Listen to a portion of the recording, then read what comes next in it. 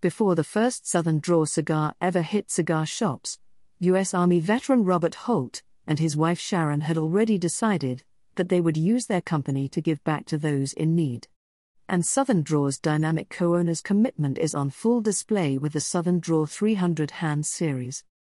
Not only does the 300 Hands series celebrate the process of 300 different steps a cigar goes through and all the people who craft each and every cigar, but it also gives back, as 25% of the proceeds from the sale of the cigars go towards helping those most in need throughout Nicaragua, where the cigars are crafted.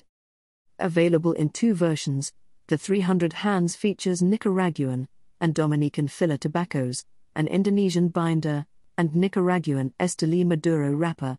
The Trasientos Manos, Spanish equivalent of 300 Hands, is comprised of Nicaraguan and Dominican fillers tucked inside of a Cameroon binder, and Ecuadorian Habano wrapper leaf. Available in several value-priced options. Ideal for everyday enjoyment.